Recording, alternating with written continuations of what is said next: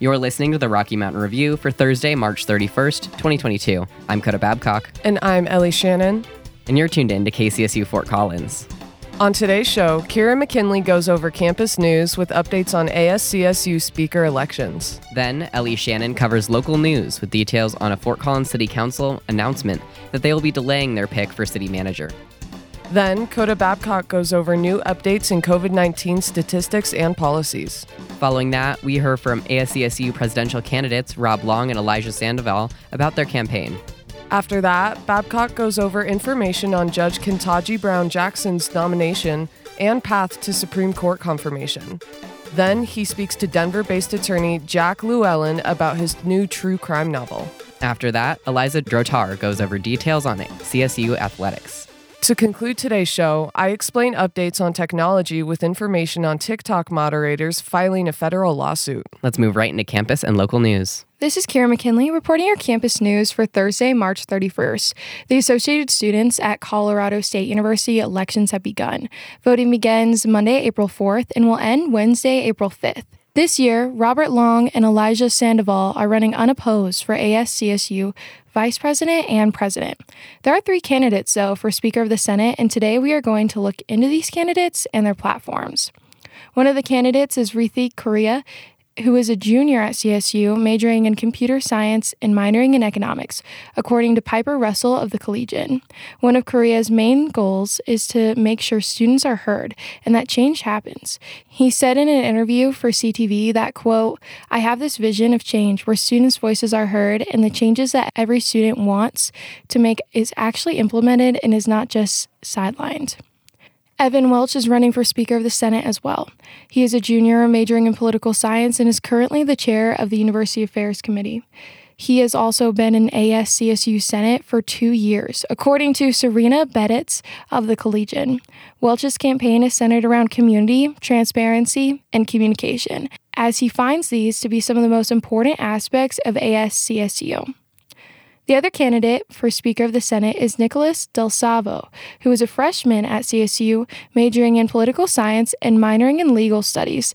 Del Salvo campaigned to be elected into the Pueblo West Metropolitan District Board of Directors when he was 17 years old, making him one of the youngest people to run for public office in the country, said Noah Pasley of the Collegian. Del Salvo aims to help ASCSU run more efficiently. He wants to not only listen to students, but really comprehend what they are saying and implement change. For more information, check out the Collegian and CTV's covers of the ASCSU election. To vote for one of these candidates, you can go to RamWeb. Thank you for listening to my CSU Campus News Updates. I'm Kira McKinley, and you're listening to 90.5 KCSU. Here's Ellie Shannon with your local news updates. This is Ellie Shannon with your local news for Thursday, March 31st. Boyd Lake State Park has already opened to boating this season, but Horsetooth Reservoir and Carter Lake will open their boat ramps tomorrow. The ramp at Horsetooth South Bay Ramp will be open from 7 a.m. to 7 p.m. daily, starting on Friday. Colorado annual fishing licenses will also be available for purchase starting on Friday. An annual fishing license for residents who are 18 to 64 years and older is $36.71, plus a mandatory $10.59 habitat stamp if it is your first license purchase of the year.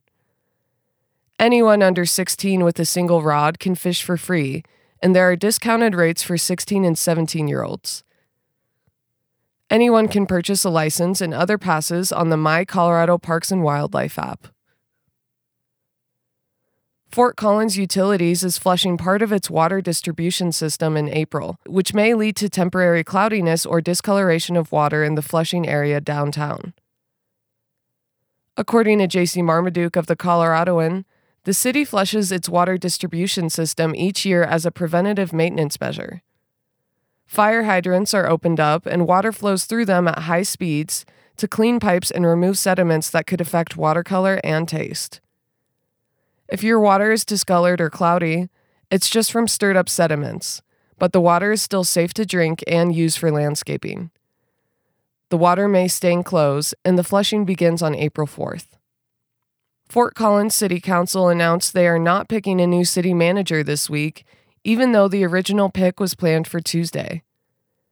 At a special meeting on Tuesday night, the council announced they are going to pause the search for city manager for another 3 months. 5 finalists were already picked. According to J.C. Marmaduke of the Coloradoan, Mayor Pro Tem Emily Francis read a statement at the meeting stating that it is the best decision for Fort Collins to breathe and reevaluate what is best for the city. The finalists said they supported the decision, and Kelly DiMartino will continue as interim city manager. That's all for local news. This is Ellie Shannon for KCSU on 90.5 FM. We'll be right back.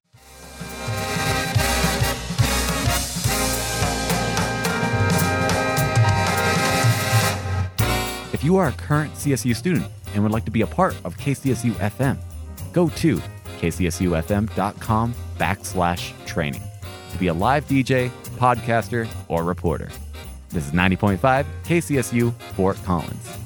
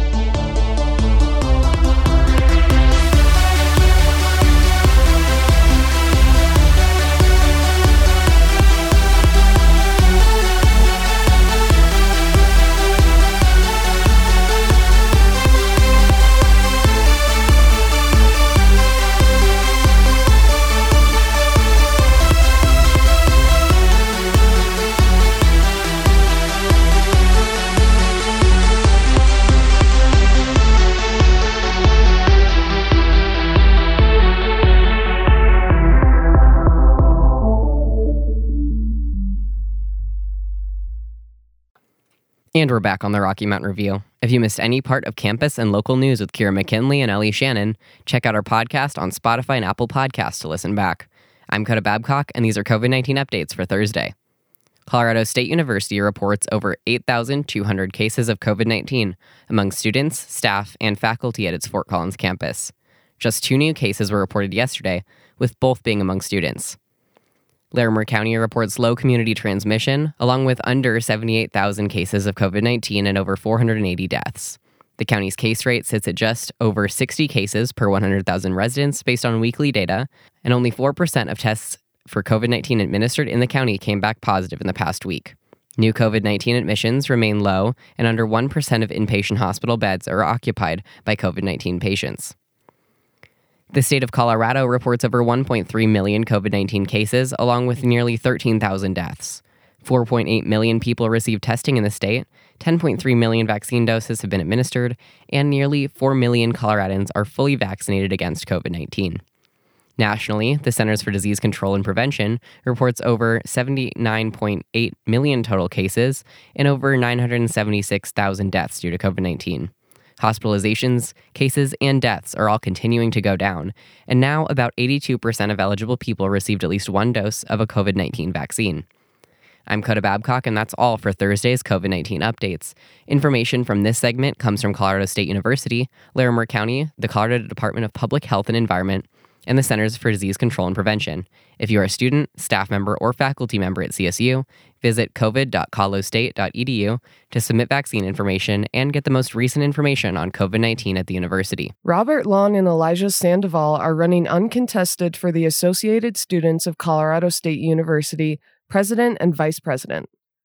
Long and Sandoval's campaign focuses on transparency, financial responsibility, mental wellness, and community.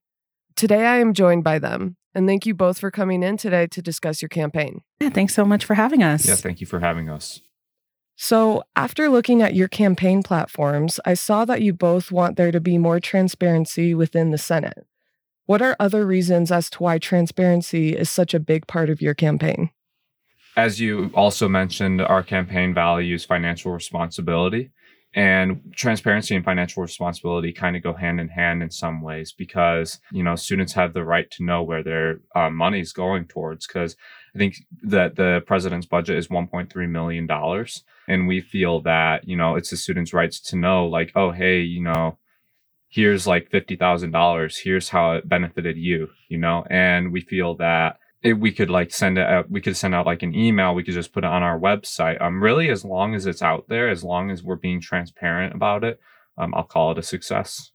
And we also think that there's a lot in the CSU administration that needs to be a little bit more transparent as well. For example, the conversations that Rob and Joyce McConnell will have when he is president, and the conversations that Rob will have with the Board of Governors, we believe that it's something that students deserve the right to know about it.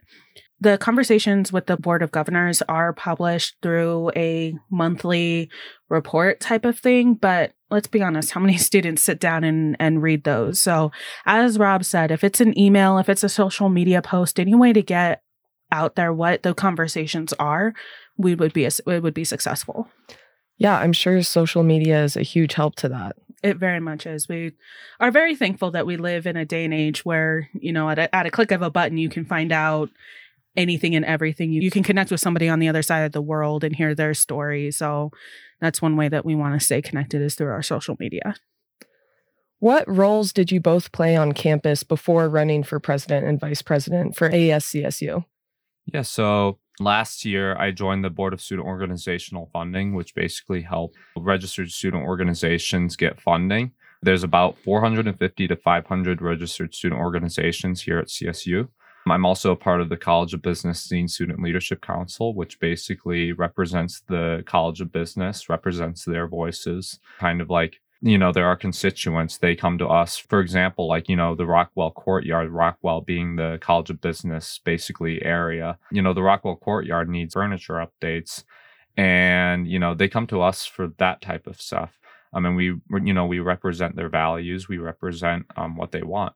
And then I'm also a part of the Advanced Transportation Fee Advisory Board, which basically takes a certain amount of student dollars. It's around $1 million, I think, for a budget. And we basically allocate that towards, whether it be buildings or, like a pathway, or it's really like an infrastructure board here for CSU. It's a branch of ASCSU as well. But yeah, I sit on that board. I represent the College of Business from there, just represent their values from the College of Business, like fiscal responsibility. And I'm also a senator for the College of Business through ASCSU.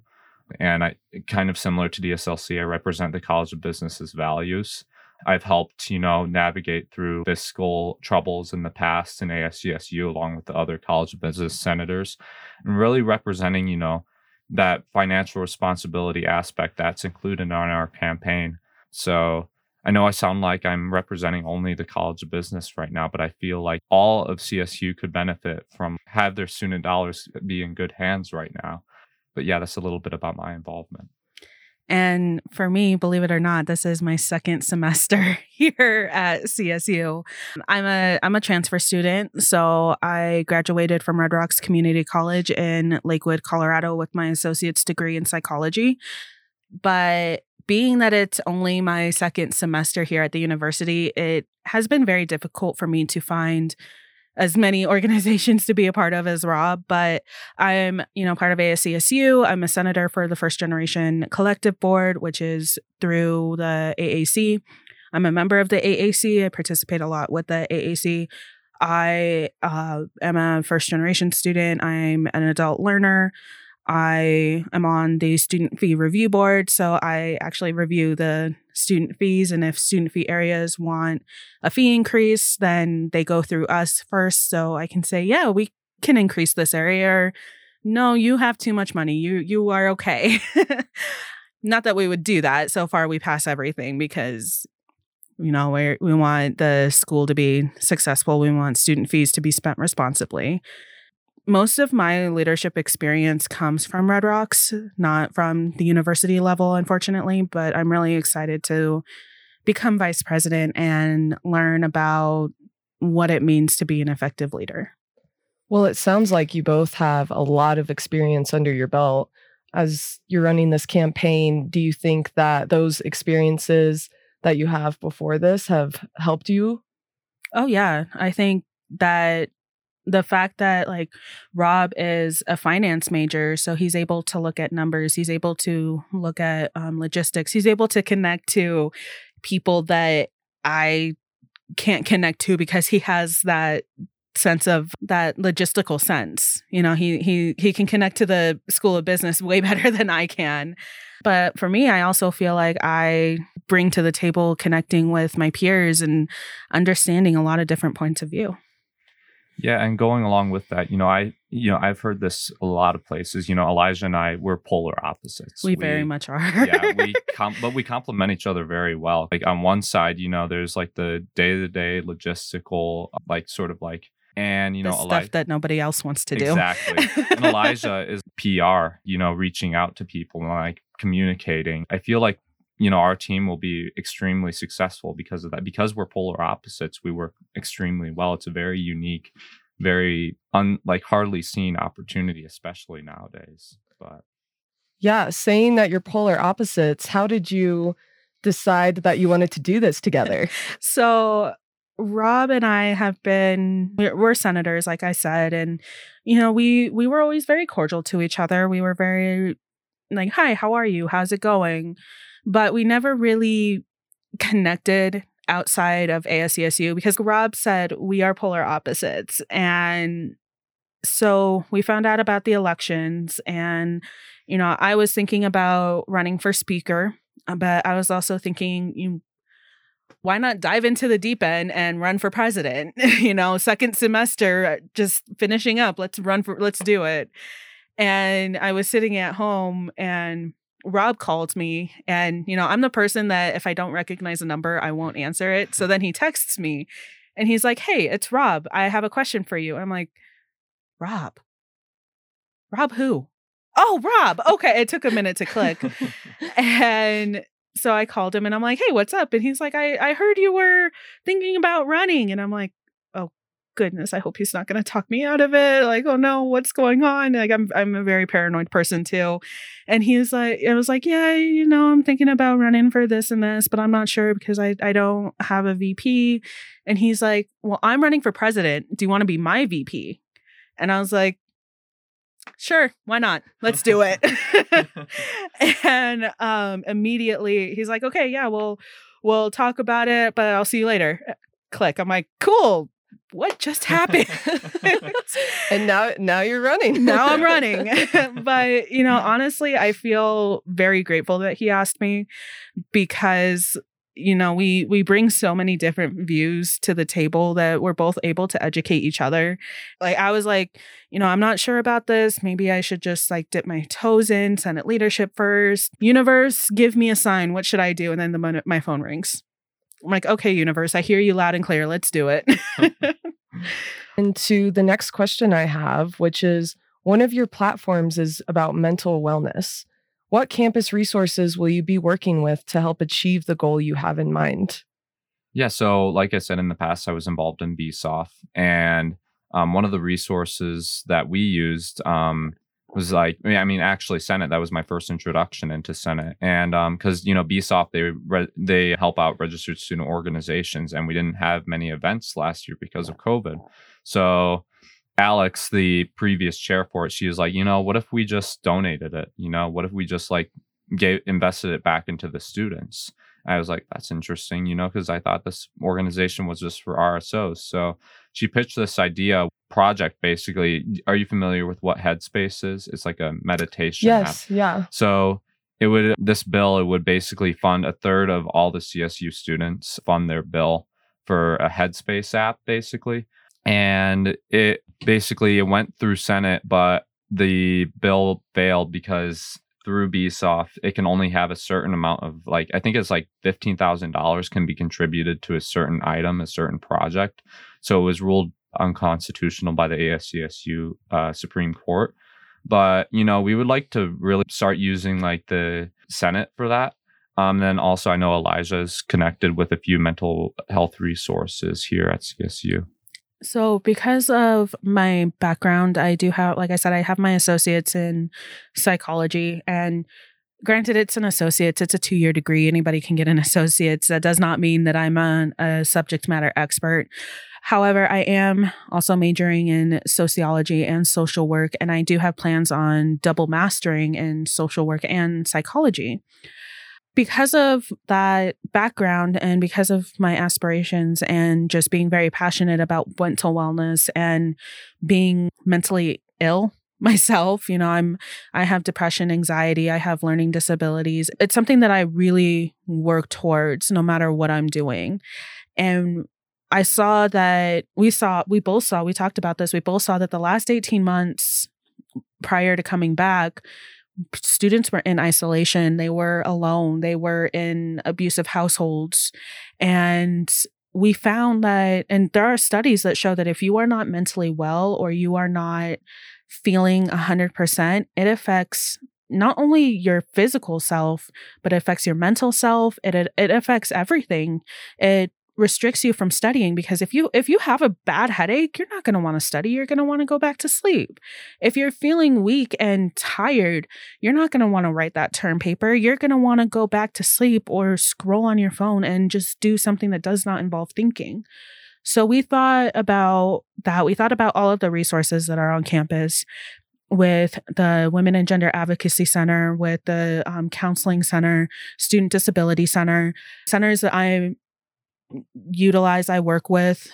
And we thought maybe we can use those connections to our benefit and work with them and say, okay, we understand that you are understaffed. We understand that students had to take months, weeks to get in to see somebody. What can we do to support these areas so students don't have to wait? And we realized that talking to these areas, and I'm very thankful that I have connections in these areas because I'm able to reach out and say, hey, what do you need? For the Women and Gender Advocacy Center, the victim advocate team, we realize that they are in need of mental health help because they deal with so many heavy stuff. And, sometimes they just can't afford to seek counseling services for themselves. So it's like, okay, is that something that Senate can help with? Is that something that ASCSU can help with? Does that mean raising student fee dollars so we can get those services for you? What does that mean? Same with the Student Disability Center and the Student Counseling Center. We understand that you are understaffed. Okay, what does your ideal staff look like? How many staffs do you have now? And what do we need to do to get you to that point? How do you both feel about running uncontested? So yeah, we've talked about this in the past. We heard we were running uncontested, and I texted Elijah. I was like, how do you feel about this?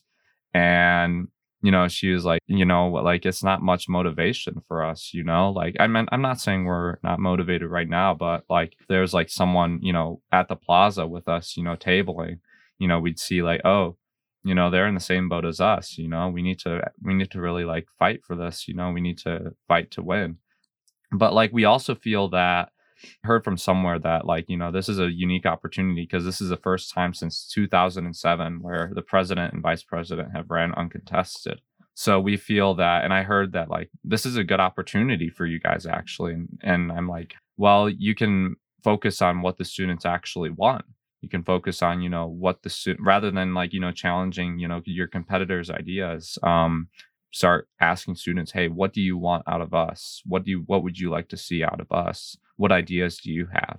So yeah, it's kind of two pseudo conflicting ideas right there, but I think they both have been our thought process throughout this whole campaign. And if students want to run, we say we welcome any student who wants to write in. We have both been feeling very, I don't want to say disappointed, because I understand that each student has something different going on in their lives. But like Rob said, it was very unmotivating at first, where we were like, well, okay, what's the point in campaigning then? We're going to win anyway because we're the only ones on the ballot. What's the point? And then that's when Rob came to me and said, well, we can still campaign.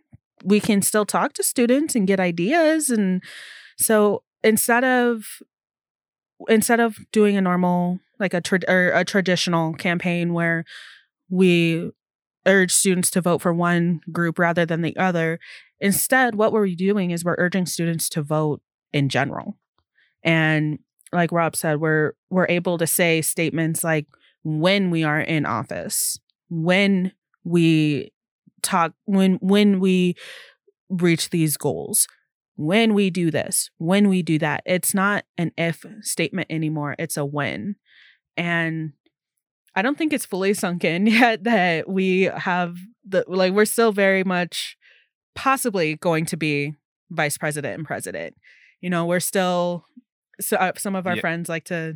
The odds are greater than 1%. Yeah. Some of our friends joke around and they're like, oh, hey, Mr. President. Hey, Madam Vice President. And we're like, not yet. We're not there yet. And they're like, oh, you're going to win it. And I'm like, you don't know that. You do not know. We could lose it. So, I like to think of John F. Kennedy was losing before he came on TV. And then all of a sudden he skyrocketed. John F. Kennedy was the one that was said to going to lose, and then something turned around and he won his presidency. So something can happen with us, and we welcome any student who wants to write in, and because we think it's a really great opportunity. And that's why it's important to vote for ASCSU president and vice president. The elections open on April 4th and go through April 6th. All graduating seniors and grad students can also vote. This is Ellie Shannon for KCSU on 90.5 FM, and we'll be right back.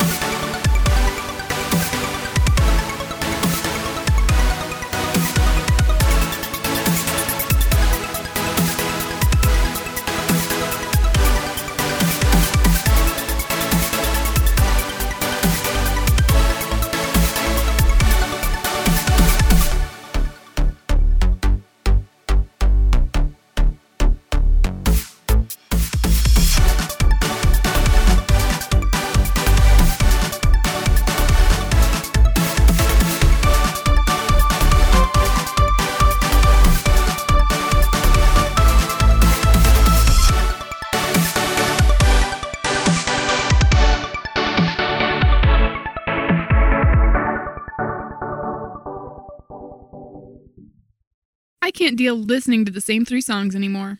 Take out your phone and let me put you on to something different. Which is? KCSU. The student-run radio station at CSU makes it easy. They're on the TuneIn app, or you can stream them live on kcsufm.com and browse some of their articles or podcasts. What if my phone is from 9th grade? Can I still get TuneIn? You can find TuneIn on Google Play or the App Store. Put some variety on your playlist, only at KCSU. And we're back on the Rocky Mountain Review. I'm Coda Babcock for KCSU News, and this is National News for Thursday. Judge Ketanji Brown Jackson received support from Republican Susan Collins. Mary Claire Jelonik from the Associated Press reports that with at least one Republican senator supporting her confirmation, Brown is likely to be the first black woman to serve on the Supreme Court. The Maine senator confirmed her intentions to vote in favor of Jackson Wednesday, saying, quote, "She possesses the experience, qualifications, and integrity to serve as an associate justice on the Supreme Court. I will, therefore, vote to confirm her to this position," end quote. The Senate is currently divided 50-50, meaning that Collins' support gives them one additional vote needed for a majority, preventing the need for the vice president to offer a tie-breaking vote.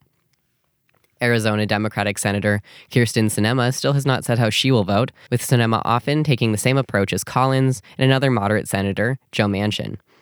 The Senate Judiciary Committee vote is expected to begin Monday, with Jackson being confirmed by late next week. Oregon physicians can now provide medically assisted death to terminally ill patients regardless of in-state residence. Deepa Shivaram from National Public Radio reports that a settlement was reached in a federal lawsuit which said that rejecting a patient based on residence violates the state's Death with Dignity Act and the U.S. Constitution. Compassion and Choices worked with Dr. Nicholas Gideons in suing the state, with an attorney from the organization saying to AP News, quote, "This requirement was both discriminatory and profoundly unfair to dying patients at the most critical time of their life," end quote. Following the end of the residency requirement, Gideons says his patients traveling from Washington state felt a huge relief being able to make end-of-care life decisions. The Federal Bureau of Investigation is investigating threats made against those handling the case of a kidnapping plot against Michigan Governor Gretchen Whitmer.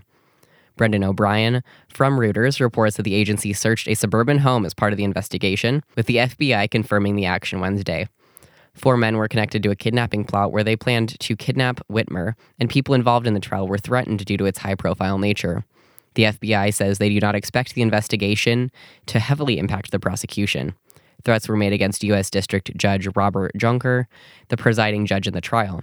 Additionally, defense lawyers Josh Blanchard and Christopher Gibbons experienced threats based on their status in the trial.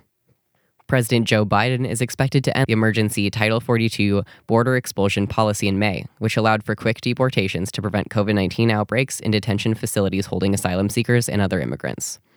Camila Montoya Galvez and Ed O'Keefe from CBS News report that Title 42 was a directive put into place in part by the Centers for Disease Control and Prevention, and it resulted in over 1.7 million migrants being expelled from the U.S. in 2 years.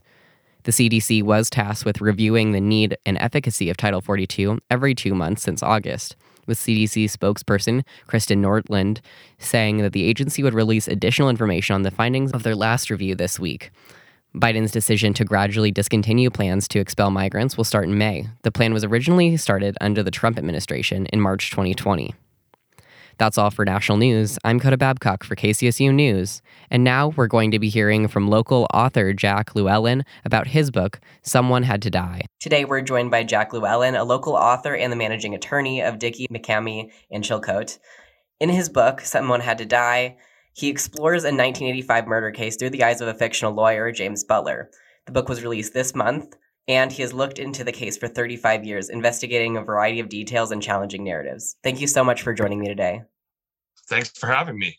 So before we get started, could you explain a little bit about what pushed you to write this book? Yeah, so got to go all the way back to about 1990 and maybe even a little bit before that. It's not a simple answer. Agent Camarena was killed in Guadalajara in 1985. And through a series of events, there ended up being some criminal trials in the United States. One of those was in 1990 in Los Angeles. And as it turned out, I was a summer associate at that law firm in Los Angeles in 1990. And kind of by happenstance, I ended up working on the case. And little did I know I'd work on that case relatively full time for the next several years, worked on it through the 90s and kept working on it until today. All right, and then this book really focuses on how James Butler can't get past the thought that investigators are missing something in this case. As you worked on it personally, do you think that you really experienced this feeling of something's missing, just like the character? Yeah, and a couple of things happened. So there were actually 2 trials that we worked on. We were representing somebody by the name of Ruben Zuno Arce, who was a homeowner, and he owned the home at one time, the home where Camarena was taken to and interrogated and ended up being killed. He was also the brother-in-law of the former president of Mexico. So we had one trial we lost, got it reversed because of some prosecutorial misconduct. We had a second trial, and the interesting thing is the government's case in the first trial was completely different than the government's case in the second trial. New witnesses, new theories, new everything. And it just really was one of those things where nothing seemed to quite fit. Every time you turned the corner, there was something that didn't quite make sense. And then in the last few years, there was the series Narcos Mexico on Netflix, which kind of got me thinking about it. For 20 years, every time I moved, I'd move boxes of documents for no real apparent reason and started pulling them out. And then there was an Amazon Prime documentary called The Last Narc, where a former DEA agent made some pretty amazing allegations with respect to the case. And that's when I really decided, all right, I'm going to try to answer some of these questions. And, I think you end up at the point, and I say this in the book, you're never going to know exactly what happened. You're not going to know all the truth, but you also can figure out what isn't true. And sometimes that's as important as knowing exactly what happened. All right, and then as you brought up, the Netflix series Narcos Mexico discusses the case along with that Amazon Prime piece. And when you wrote a letter to KCSU, you said that this story really counters many of the commonly accepted theories in that show, as well as kind of this idea of dramatizing a true crime. So how do you think that the character of James Butler helps to remind people that there are always these unknowns in any murder or disappearance case? Especially, in this case, it's always going to be the case. humans don't necessarily act in perfect rationality, and so you can have, whether it's in economics or political science or psychology, you sit down and you go, okay, this person in this situation really should have done this, and they don't always act that way. And so there are times when, you're just not going to understand what the right motivation was. The other thing that really came up in this case is, it was 1985. So the story's been told several times. And I think every time somebody wants to tell the story, whether they're, doing a dramatic, giving dramatic license to it, as in Narcos Mexico, or whether they're trying to, be a little bit more fact-based, let's say, there's always an incentive to add something to the last version. And, it's almost the telephone or the people talking around the fire. The first one starts, and by the time it gets to the last one, it's different. And as you keep expanding, the story changes. And the other thing that I think we explored in this book is the idea that sometimes things are a lot simpler than you think they are. Sometimes it's easy to start looking for lots of angles, lots of twists. Well, what about this? What about this? And when you step back and go, well, maybe it's really a whole lot simpler than it is. And one part in the book, somebody says, maybe the story is there isn't any story. And I think that probably comes up a lot too. All right. And then while this book is a work of fiction, you highlight that it really features investigations and interviews with facts that have never been published before. So how do you think that your story walks the line between fiction and nonfiction? The way I describe it is it uses a fictional narrative to present facts. And it uses that fictional narrative to put some type of academic rigor to some of the allegations of other people, and to really take an opportunity to look at it and analyze them and scrutinize them, compare them to the evidence that I have, and sometimes come up with an answer, sometimes not, but to do it in a little bit more of an interesting way than just another nonfiction on the shelf.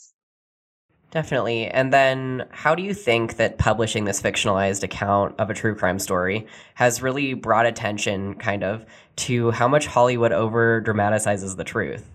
Well, it's interesting. I had somebody text me this morning. So I put it out. I've sent it to some friends and stuff. And one of the friends that I sent it to very early on was somebody who knew Agent Camarena. And he wrote back this morning and said that it's getting a good reception amongst former DEA agents who are happy to see the truth come out.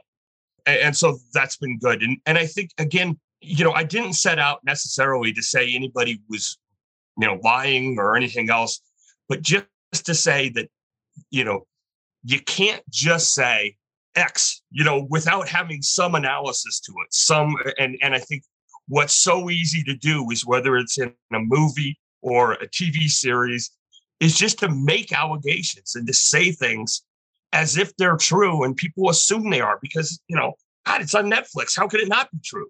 And I think that, part of my goal was just to rein that back in a little bit and say, you really have to be able to sift through the fact and the fiction.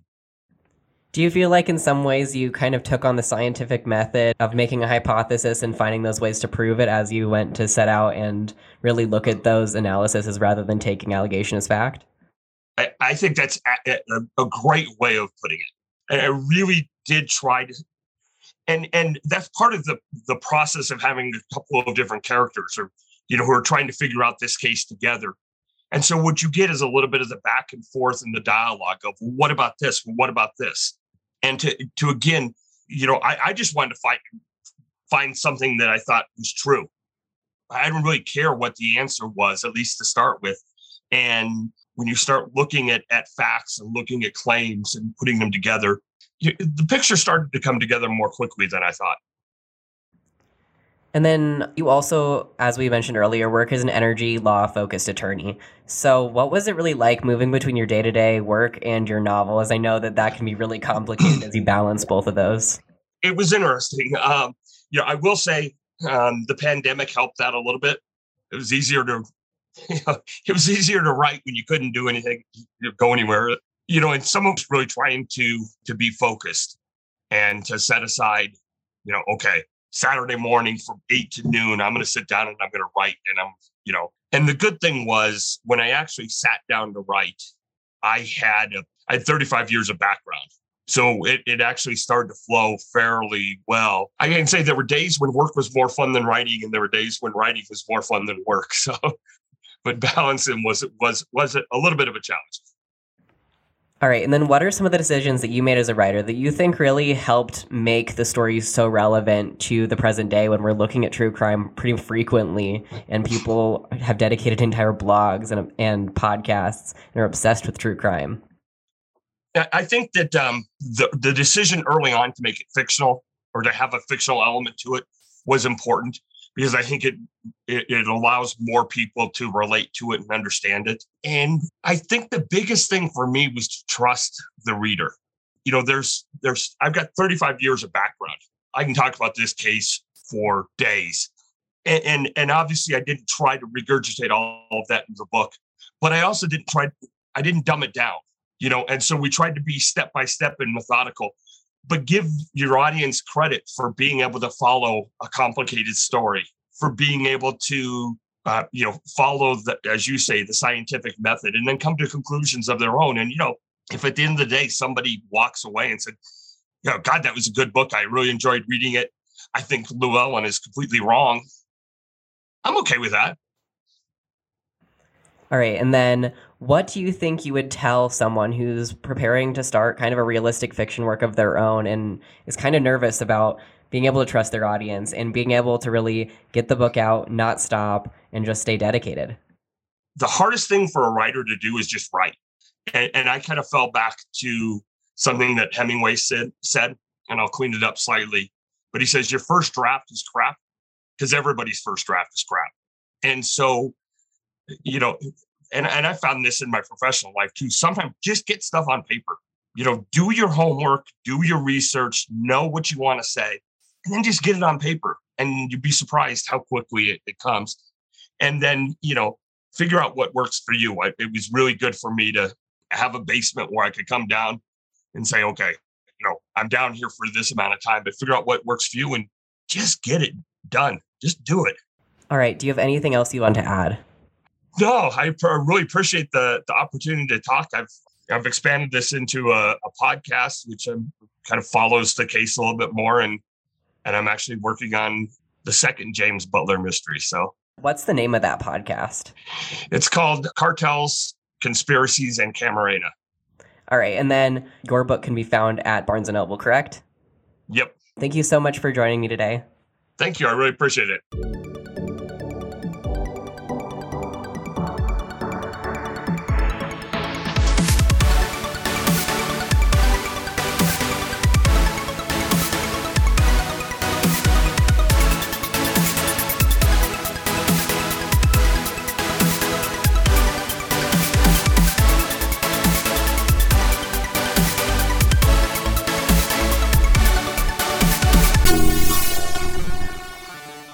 My name is Eliza Drotard. This is your RMR Sports Report. In women's softball, the team is 11-16, winning all 3 games against San Jose State this weekend. Their next 3 games are at home against Utah State, starting Friday. In track and field, the teams took part in the Spank Blazing Invitational, their spring season opener. Congrats to the first-place finishers Lauren Offerman, Jessica Oze, Jalen Jasper, Yolanda Johnson, Gabby McDonald, Michaela Hawkins, Morgan Stewart, Lexi Keller, Michaela Williams, and all the other podium finishers. In women's golf, the team placed 11th in the Clover Cup, and in men's golf, they tied for 12th in the National Invitational Tournament. In women's tennis, the team has lost their last 3 matches against ranked teams, including Fresno State, and their next match will be against Air Force this weekend, along with New Mexico State. If you are interested in student tickets, go to csurams.evenue.net to get your tickets for upcoming volleyball games and more. My name is Eliza Drotard. This has been your RMR Sports Report.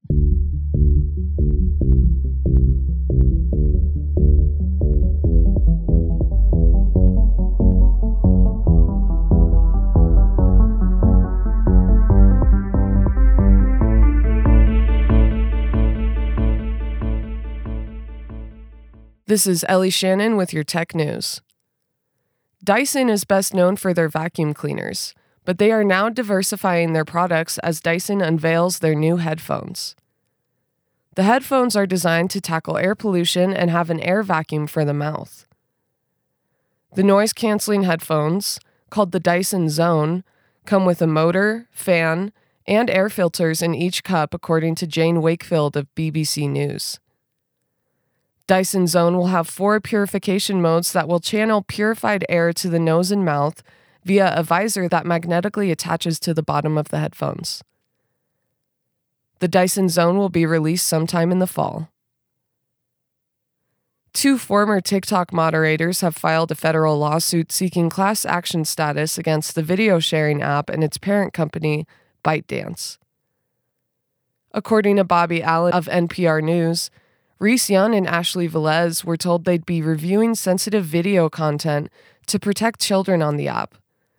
Instead, Young and Velez had to view extremely graphic and violent videos. Their lawsuit accuses the app of negligence and breaking California labor laws by not protecting them from emotional trauma. A similar suit against TikTok was filed in December on behalf of another moderator, but was ultimately dropped. That's all for Tech News. I'm Ellie Shannon for KCSU on 90.5 FM. Today was mostly sunny with a high of 61 degrees and a low of 37 degrees. Friday will be warm, but partly cloudy with a high of 58 and a low of 31. Saturday, you can expect mostly sunny skies with a high of 66 and a low of 41. Moving into next week, Sunday cools down to a high of 59 with a low of 35. Monday will be about the same, and Tuesday you can expect partly cloudy skies with a high of 58 and a low of 32. And for Wednesday, tune in from 4 to 5 in the afternoon on Tuesday for our next episode of the Rocky Mountain Review. I'm Coda Babcock for KCSU News, and information comes from the Weather Channel. And that's all for today. We just wanted to thank Damian Castile for our amazing theme music that's playing right now. We'd like to thank our guests today, as well as Portia Cook, Thomas Taylor, David Demuth, Stevie Jones, Hannah Copeland, Bryn McCall, Jack Balsley, London Shell, Hannah Hitchcock, Elliot Hutchinson, Eric Zhang, Brennan Cole, Bridget Bandel, Eliza Droder, Dylan King, Michelle Ellis, Ben Haney, Ben Kruger, Anna Schwabi, Marie Tanksley, Peter Walk, and the rest of the staff here at KCSU and Rocky Mountain Student Media. We couldn't do this without you. And I'd like to thank you, Coda. And I'd like to thank you, Allie. And we finally couldn't do this without you, dear listener. Thank you.